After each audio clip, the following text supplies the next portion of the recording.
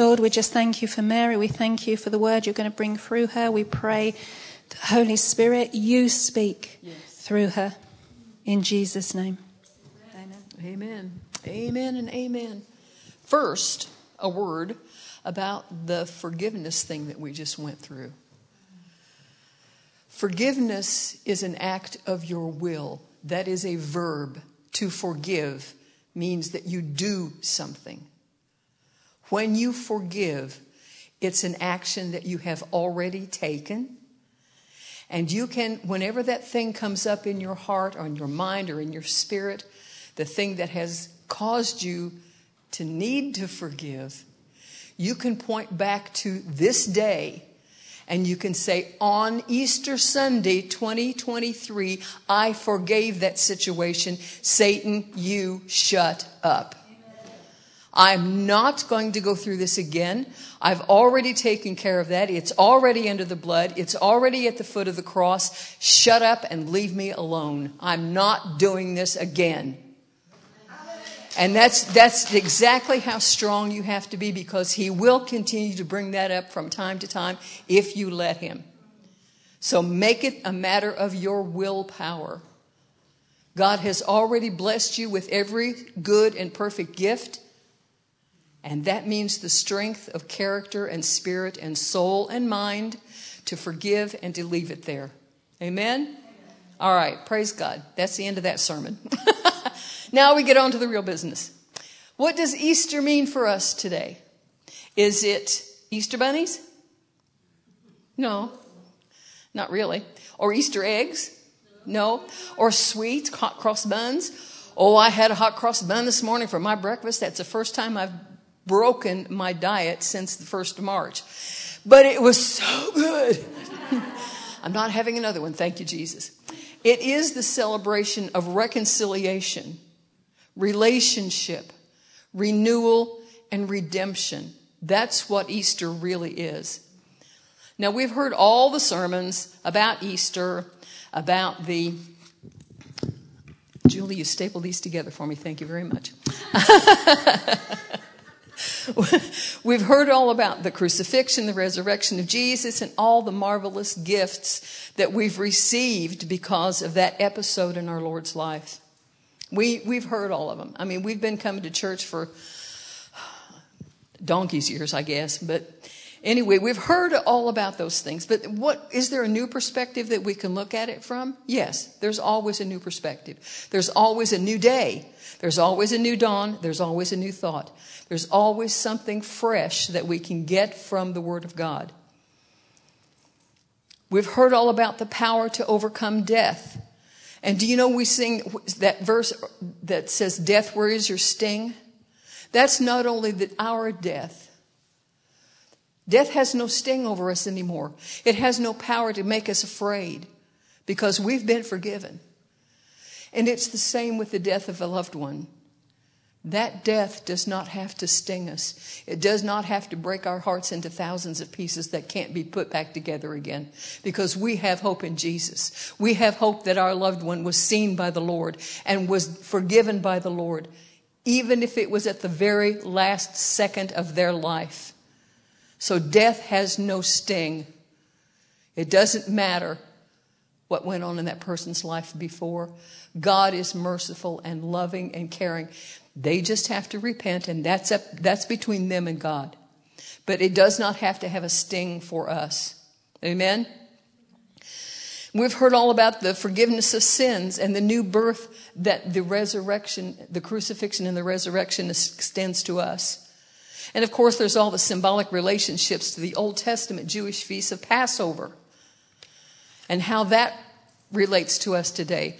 When the angel passed over and saw the blood on the lintels of the people's homes, the death angel would not go in. The blood applied kept them safe. The blood applied kept them free, kept them alive. And when we apply that blood to us, it's the same situation. We are kept alive. We are spared the death and degradation of being found guilty. And Passover is happening at the same part of the season just now. I'm going to look at a couple of other things that we may not have even thought about through the crucifixion and resurrection. And let's start in the Garden of Eden. So we're going to start at the very beginning. In the beginning, it was a perfect place. Perfect. It wasn't too hot. It wasn't too cold. It hadn't even rained yet. Everything was watered by the mists rising up out of the ground. All God asked for was for Adam and Eve to trust in the relationship, father and children. Let God be God and people respond to his leadership. But there were two trees in that garden, one producing life and the other producing knowledge of good and evil. Father God warned them not to eat of that tree. The tree of life was free, no limits, easily accessible, just as the relationship to him was free and unlimited and readily available to come to him for knowledge. What happened? People chose knowledge over life, reasoning over relationship. And in so doing, they started the process of death and decay. Now, up until that point, they had been free to eat abundantly from the tree of life. And I believe, now this is personal, it's not said in the Bible, it's not a thus saith the Lord, but this is what I think happened.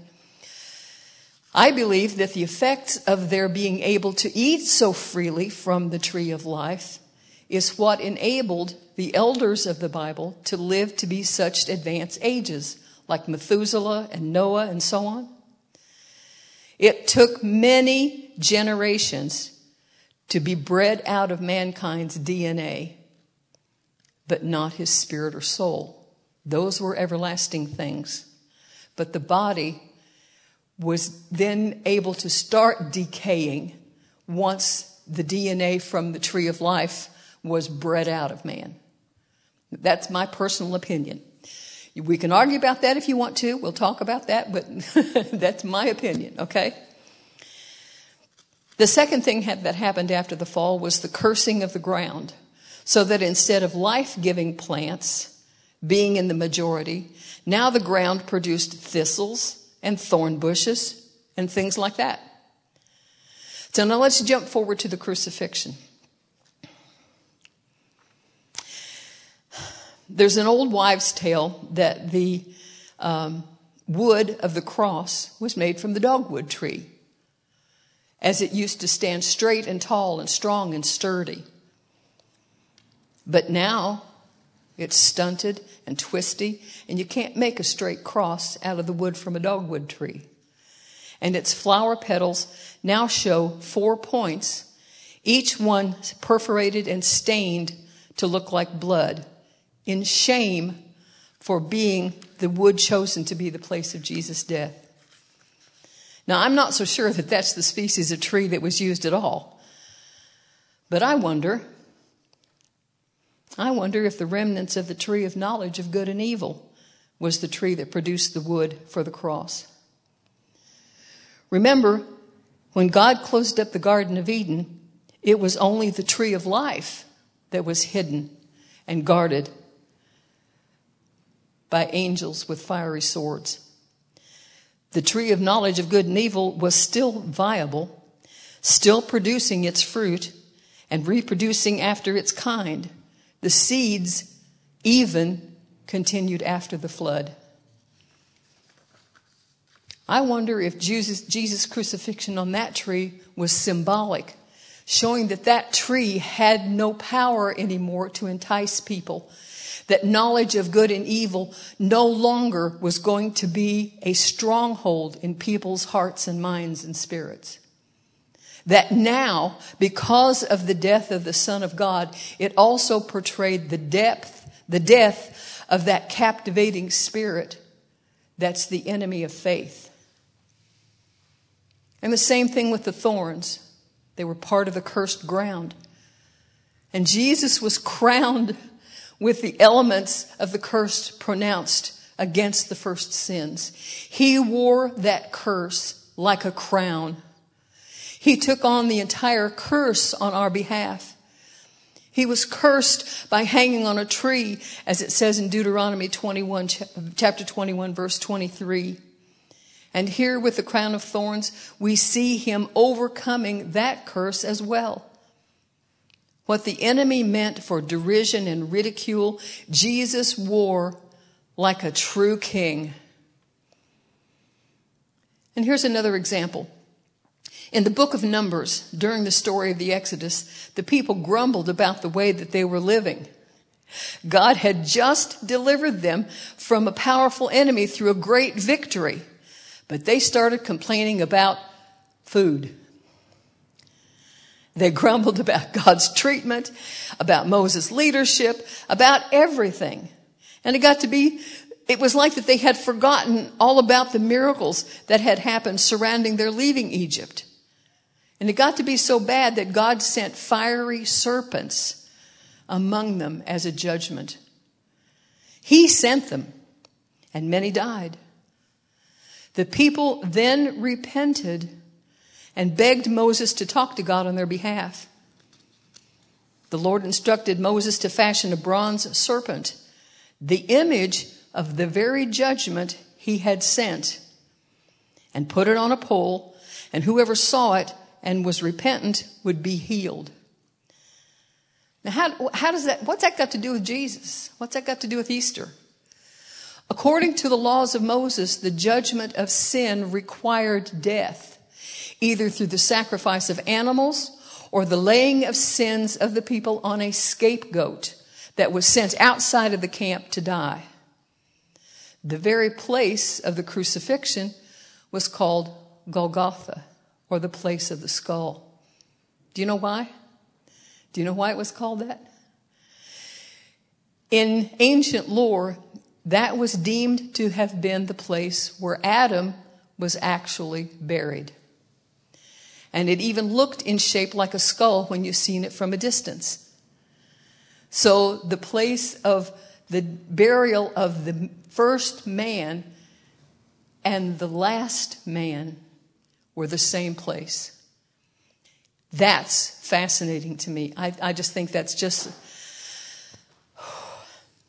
And the hill of Golgotha was outside the city of Jerusalem. And then in this instance, we see that God made those judgments of death, the fiery serpent and the crucified Jesus, the very objects that the sinner needed to look at in order to be forgiven and healed. They needed to comprehend that their own judgment of sin as sin could lead to repentance and renewal. It's all well and good for God to make judgment on sin, but until we recognize our sin as sin, we can never repent of it. And without repentance, there can be no acceptance of true forgiveness. Remember in 1 John chapter 1, verse 3, it says, if we say that we have no sin, we deceive ourselves and the truth is not in us. When we see Jesus on the cross, we see the same representation.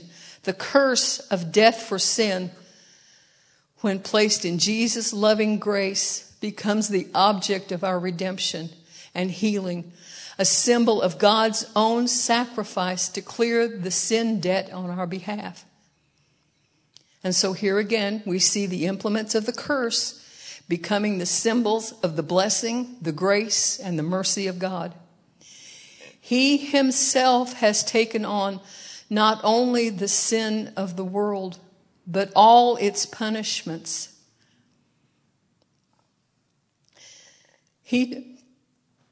When the Lord showed me this week, it just about blew me away. He took on every sin against every commandment ever committed. Ever. From Adam and Eve all the way to Luke Skywalker 3,000 years from now. He assumed the guilt for every last sin. The earth's population right now stands right at 8 billion people today. 8 billion people. Can you imagine that number? Now think about all of the generations that have gone before since Adam and Eve. That's probably another 8 billion from the beginning until today. That's 16 billion people. And if you account for only the sin of one day, can you imagine the enormous weight of guilt and punishment that Jesus would have had to bear? Can you see that? Can you feel that? Can you hear that in his heart when he says, Father, forgive them? He's not only talking about the people right there on Golgotha. He was talking about from Adam and Eve all the way to the end of the universe. Billions and billions of people and billions upon billions of sins and heartache and heartbreak. What a true gift of love. The Lord showed me one time, and I've told this before, that the depth of love is this, that the lover, God himself, protects the loved one, that's us, from all harm, even from himself. He said of himself in Malachi 3, for I am the Lord, I change not. So justice is demanded, but love supersedes judgment. Love provides the way of escape. And there's one more thought to ponder over this marvelous event. Again, this is something that I've shared before. Who but God himself could bear the horrible punishment that all that weight of sin from beginning to end would demand? No human being could ever bear that weight. You want an example? In the very beginning, we have the story of Cain and Abel. In Genesis chapter 4, we read that Cain got jealous and killed his brother. And the way that we read the story nowadays, and because of how we've been taught, is that Cain then complained against God, saying he would be judged by the world and that punishment was too much to bear. And God put a mark on him to show the world. Now, most people think that that was a curse. Oh, the mark of Cain. He's a murderer. He's a fratricide. He's doomed and blah, blah. I think that Cain was pleading with God as a repentant child, recognizing his total brokenness and understanding that the punishment for his colossal sin really was too much for his weak character to handle. And God did mark him, sealed him to be preserved until Jesus could take on his guilt. I've even heard that mark was a word that meant preserved or saved. And it looked like a tree or a cross. Not as further punishment, but like in the book of Ephesians chapter 1, the seal of the Holy Spirit that keeps us preserved against our own judgment, when God then will see us in the Son. That's what I think that mark was about. That's what I think happened to Cain. Now, if you can read that story for yourself and ask the Lord to show you what it means for you. But that's what it means to me. And I think that this is the true nature of Easter, that God has always had a plan of salvation in place for us. The second person of the Trinity has always been in operation. We were made in his image, his spirit, his soul, and his body. People have always been surrounded by his love and protection if we only knew it. God protected people from an everlasting life filled with sin and the knowledge of our guilt by stopping access to the tree in the garden that was the tree of life. God protected Adam and Eve even from the elements after their expulsion from the garden by killing animals to fashion protective clothing for them. And he explained the consequences of their sin and how the world had changed because of it, using what we have considered to be the curses in the early chapters of Genesis. I don't think that those were necessarily curses, but more like explanations of what now was going to happen to them. Except for the ground, that's the dirt from which man was made, and except for the serpent who did the enticing. And God said to that serpent that his food now would be the dust of the earth. And this is something else I've shared before. You know, we differentiate between the flesh and the spirit. The Lord showed me once that when we act out of the flesh, we are acting like the dirt. We are acting like the serpent's food. When we sin, we are feeding the enemy. Now think about that one. But all of that has been dealt with because of the events that we celebrate today. Easter, the dawning of the rising of the sun, rising with healing in his wings, rising to newness of life, rising from death, never more to die, rising to peace with the Father, rising from condemnation to justification, rising from sinfulness to sanctification, rising from degradation to glory, rising from orphanhood to being the sons and daughters of the King. Hallelujah. Something that I shared on Facebook this week. Easter can be spelled this way. E, Emmanuel, the God who is among us, and is A, Almighty God, and S, the Savior, who T translates E, everyone, from being R, rejected, to redeemed. That's how we can spell Easter. Emmanuel, the God who is among us, and an Almighty God, and the Savior who translates everyone from being rejected to redeemed. Hallelujah. That is so powerful. Let's rejoice in our redemption. Let's give thanks and praise to our Savior. Let our hearts leap for joy at his faithfulness. Let us dance and sing for our liberty. Let us experience the joy of the Lord, which is our strength. Let our hearts burn like signal fires pointing to the coming of the Lord. Oh, let the King of the universe truly rule and reign in his truth and grace and mercy all the days of our lives. For it is through him that we live and move and have our being. Amen? Amen. All right, stand up on your feet. I want to pray for you. Father God, we thank you that we have Easter. We thank you, Father, that we have forgiveness of everything that we've ever done wrong. And Father, we thank you that you bring us to glory to be with yourself. Father, I pray for this congregation and for everyone who hears this message, Lord, that you will just invade them with your love and your mercy and grace. And you will fill them with the knowledge that you have done this for them on their behalf, so that they do not have to suffer with guilt and punishment. But Lord, that they can always rejoice in life and liberty. In Jesus' name, amen.